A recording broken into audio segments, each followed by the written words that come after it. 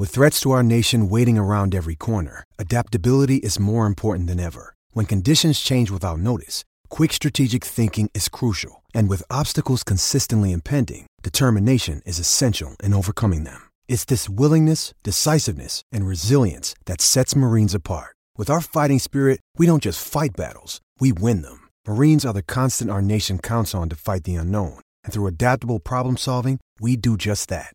Learn more at marines.com.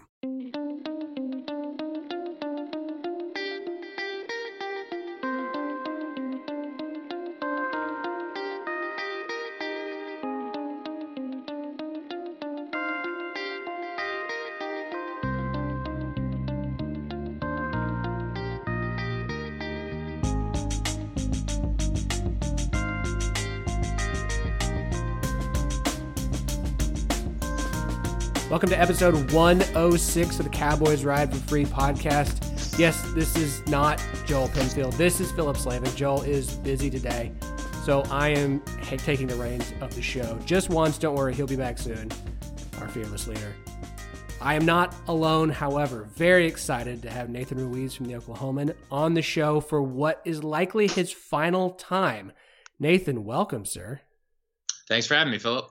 Always. So first, the big news for those who don't know, Nathan is leaving the Oklahoma State beat for reasons I can't begin to fathom, to go cover the Orioles at the Baltimore Sun. Nathan, congrats, man.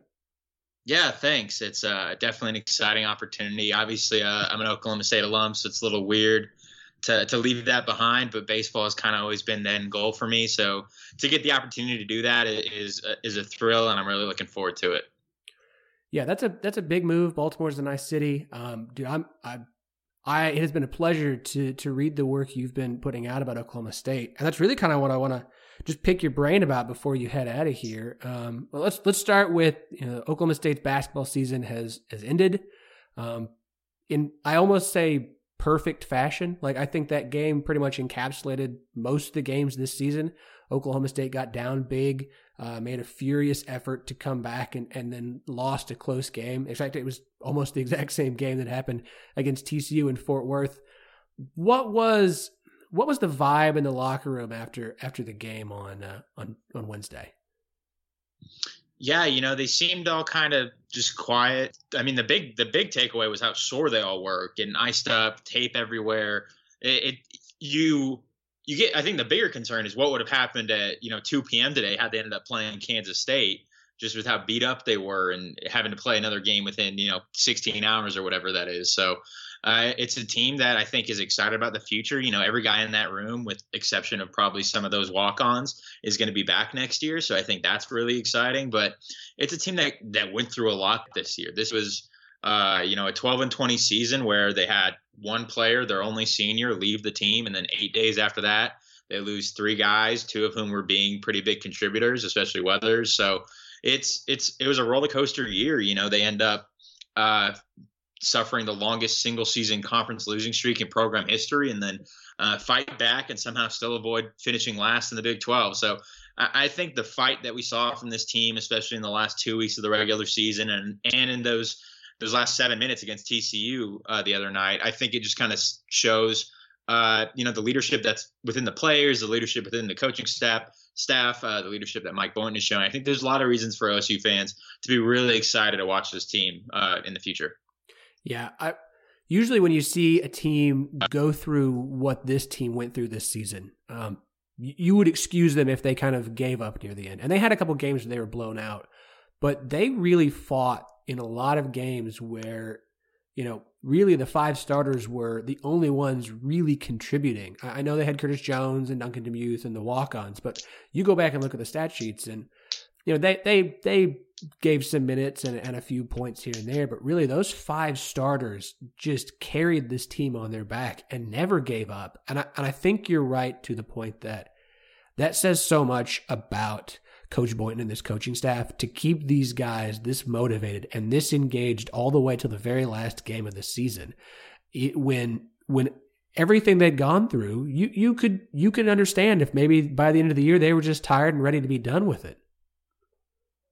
Yeah, for sure. I think it would have been really easy for them to to quit on Coach Boynton, to quit on each other, to quit on Oklahoma State. But none of these guys did that. And I think part of that credit goes to the captains. Mike Boynton joked yesterday after the game that, it's possible the freshmen just thought that, this is how college basketball is. This is just how it goes. And, for the captains to kind of keep that ship going straight, keeping that ship upright. It's a lot of credit to those three guys, especially, I wrote about this before the tournament, just given that all that they've been through over the last 3 years plus. So, those three guys are going to be seniors next year. They're going to be leaders. They're going to be looking for an NCAA tournament win. This program hasn't had one in over a decade, so it's going to be really vital for this university, I think, and for Mike Boynton to have a big season next year. For the three captains, Azaga, Waters, and McGriff, and for Curtis Jones as well. He'll be a senior. It's possible that Mike Boynton might go out and pick up another graduate transfer. So they have another senior in that mix. So it'll be interesting to see what he does with those other two spots. But regardless, you have at least four guys who are going to have a lot to prove in their senior year. And I think there's a lot on the line for Mike Boynton next year, especially when you look at how this season went, how last season went with the big recruiting class they have coming in. So I think next season's a big one for this program. Absolutely. Yeah, I agree. And it's really weird to have a 12-20 season come to an end and an entire fan base feel optimistic and positive. It's a weird vibe. Usually when a season like this ends with a record like this and in this way, fan base on social media is negative. They're very vocal. They're unhappy with the way things are. But I know part of it is that Boynton has earned a lot of respect and that the recruiting class coming in is really good, but those are still unproven players. So to see the kind of optimism and hope that the fan base has right now is kind of unique. I don't know. As you're talking, this is the first time I've had this thought. And I don't know if it's a perfect comparison, but it kind of in some ways reminds me of the 2014 football season, just with how during the season, how some people were so down on the team, down on what was happening. And then there was kind of a shift at the end of the year. Obviously, the football team ends up, winning Bedlam, wins that Washington game. So there's a lot of excitement building into the final season or into the next season. But this year, it seems like I don't know if OSU has quote unquote found its quarterback, but all five of its starters are going to be back. You don't know how the Boones, Marcus Watson, Avery Anderson, you don't know how they're going to mix in. You don't know who these other two guys they're probably going to end up with are going to be quite yet. But I think there is a lot of reason for optimism just based on all that went wrong during the year. There was still an uptick at the end. There's still a reason to believe, hey, we're heading in the right direction. So I think that it's kind of an interesting similarity. And I think to veer off that, I think Mike Boynton is a really easy guy to believe in. I think he says all the right things. I think he's a really good guy in terms of connection with Stillwater, even though he's not an alum, even though that's something that seems to be really important to OSU fans. He has made himself feel like he's part of Oklahoma State, part of the university. He just kind of has that Stillwater type persona, even though he hasn't been someone who grew up in and around Stillwater. But he's right in that echelon, I think, in terms of bond to Oklahoma State, just in terms of his personality. He hasn't obviously accomplished as much as a Gundy, a John Smith, a Josh Holiday, but he has that same vibe to him. Alan Bratton, I'll throw him in as well, another alum. But those guys obviously have a connection to Oklahoma State as alums. But I think Mike Boynton is really just as a person establishing a connection. I think there's a big reason why OSU fans have so much belief in this program is they have a lot of belief in him. So we talked a lot about the captains and the senior guys who are going to be seniors next year, and one in particular, Lindy Waters, I think has been a really interesting story all season long. I remember the end of last year, and it felt like Boynton was giving Waters the ball to bring up the court, kind of run as a secondary point guard, a fair amount at the end of the season. And I remember thinking then that it was it didn't look good. He struggled in that role. To watch him over the course of this season, especially by the point of just Wednesday, where he was basically the secondary point guard, and at times even with Likely on the court, was running the offense and running the team. To see the amount of development we've seen from him, I really think going into their senior year that Waters is going to be the most important player on this team next season if he wasn't already by the end of this one. Yeah, I think just you mentioned him playing point guard, but his versatility is extremely valuable, and I think it will be next year. I think this year, you're in a tough spot because you're starting point guard and you're starting center are freshmen. And after the dismissals, you don't have alternative options at those positions. You know, your backup to Yornay becomes either Duncan DeMuth or Cam McGriff, and neither of those is optimal. Your backup to Isaac Likely becomes either Lindy Waters, and as we saw against Texas Tech, it could become D. Mitchell. So it's just, you know, this team had to deal with so much, and I think next year, once you get Caleb Boone and Avery Anderson in the mix and maybe a couple other guys, it'll change a lot. But Lindy Waters, I think, is going to be OSU's most important piece. I don't know if his scoring will necessarily go up. I don't know how statistically he'll improve from this year to next year, just depending on how those other pieces fit into things. But when you look at his growth over the course of the year, which is what you were mentioning, I don't know that there was a player, except for maybe Yornay, who improved more over the course of the season. He just seemed to find so much more comfort in being the guy. That's never what he's had to be at Oklahoma State. He's always been kind of a more secondary piece. But given what happened, he had to be a guy who took more shots. And I don't know that, except for maybe that Texas Tech game again, I don't know that he ever took as many shots as he should. I thought, you know, there was a point during the TCU game where I thought every shot the rest of the way should be taken by Lindy Waters. And then Yornay came to life a little bit offensively, but he's such an important piece because of that defensive versatility, because of what he's able to provide, because he's going to be a leader next year. He's going to be one of the seniors. He's going to be a guy who's gone through a lot, who's an effective shooter from basically anywhere on the floor. He's basically OSU's most complete player offensively, I think. You know, Cam McGriff maybe has an argument on that, but Lindy's a better shooter. He can drive. You know, DeZago obviously is just limited mostly to shooting. He had a couple moments there, but it'll be interesting to see just, you know, how he kind of continues to develop over the offseason and what kind of piece he is next year. And I forget who I interviewed about this, but it was after Brett Underwood left, and it was a player who'd been on the team, and I was talking to him about Mike Boynton after he got the job, and we didn't know much about Boynton. But one of the things he told me was that, you know, Mitchell Solomon that season had shown real progress from his sophomore to junior year, and the guy I was talking with gave Boynton a ton of credit for Solomon's development. And then we saw what Solomon did his senior year. We saw Yornay's development from looking kind of like a lost giraffe at the beginning of this season to being arguably one of the best centers OSU has probably had in a long time. You saw what Waters did from the end of last year, trying to be a ball handler, to the end of this season. And even the development of Likely. Do we give Boynton enough credit for how good he seems to be at helping players improve and develop?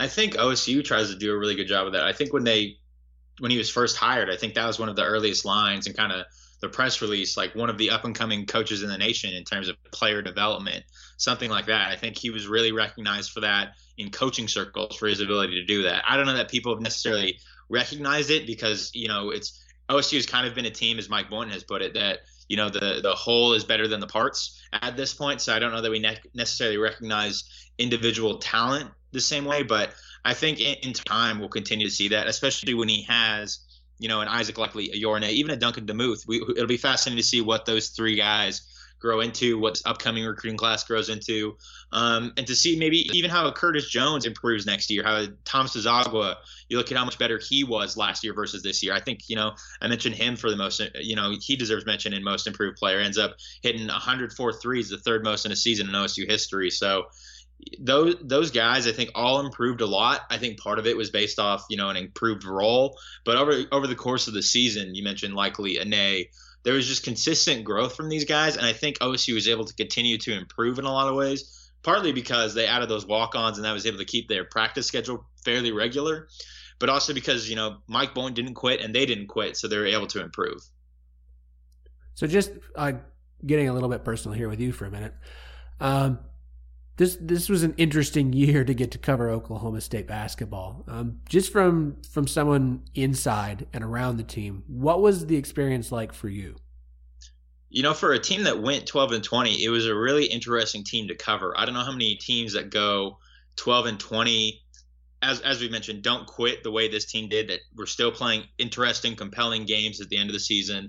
Teams that had players who were dismissed for wild things, and then had walk-ons come out of nowhere, one of whom was a former student manager. Like, there was still, even on a team that was losing and in some cases losing by a lot, there was interesting storylines to tell. And I think as a reporter covering any team, that's all you can ask. I hope that ends up being the case with the Orioles this summer. But I think it was a compelling season to cover. I'm sure for fans, it was a compelling season to watch and follow because there are interesting storylines and there are interesting people. I think Mike Boynton is, in terms of his openness with media, is great to work with. And I think that makes it's easier to find good stories when he's presenting them to you. But I think also the personalities on the team offer that as well. So even amid what was a really tumultuous, rocky season, this team found ways to tell compelling stories. And I hope that me, Mark Cooper, Marshall Scott, other guys on the beat, Hallie Hart as well, all found ways to tell them really well.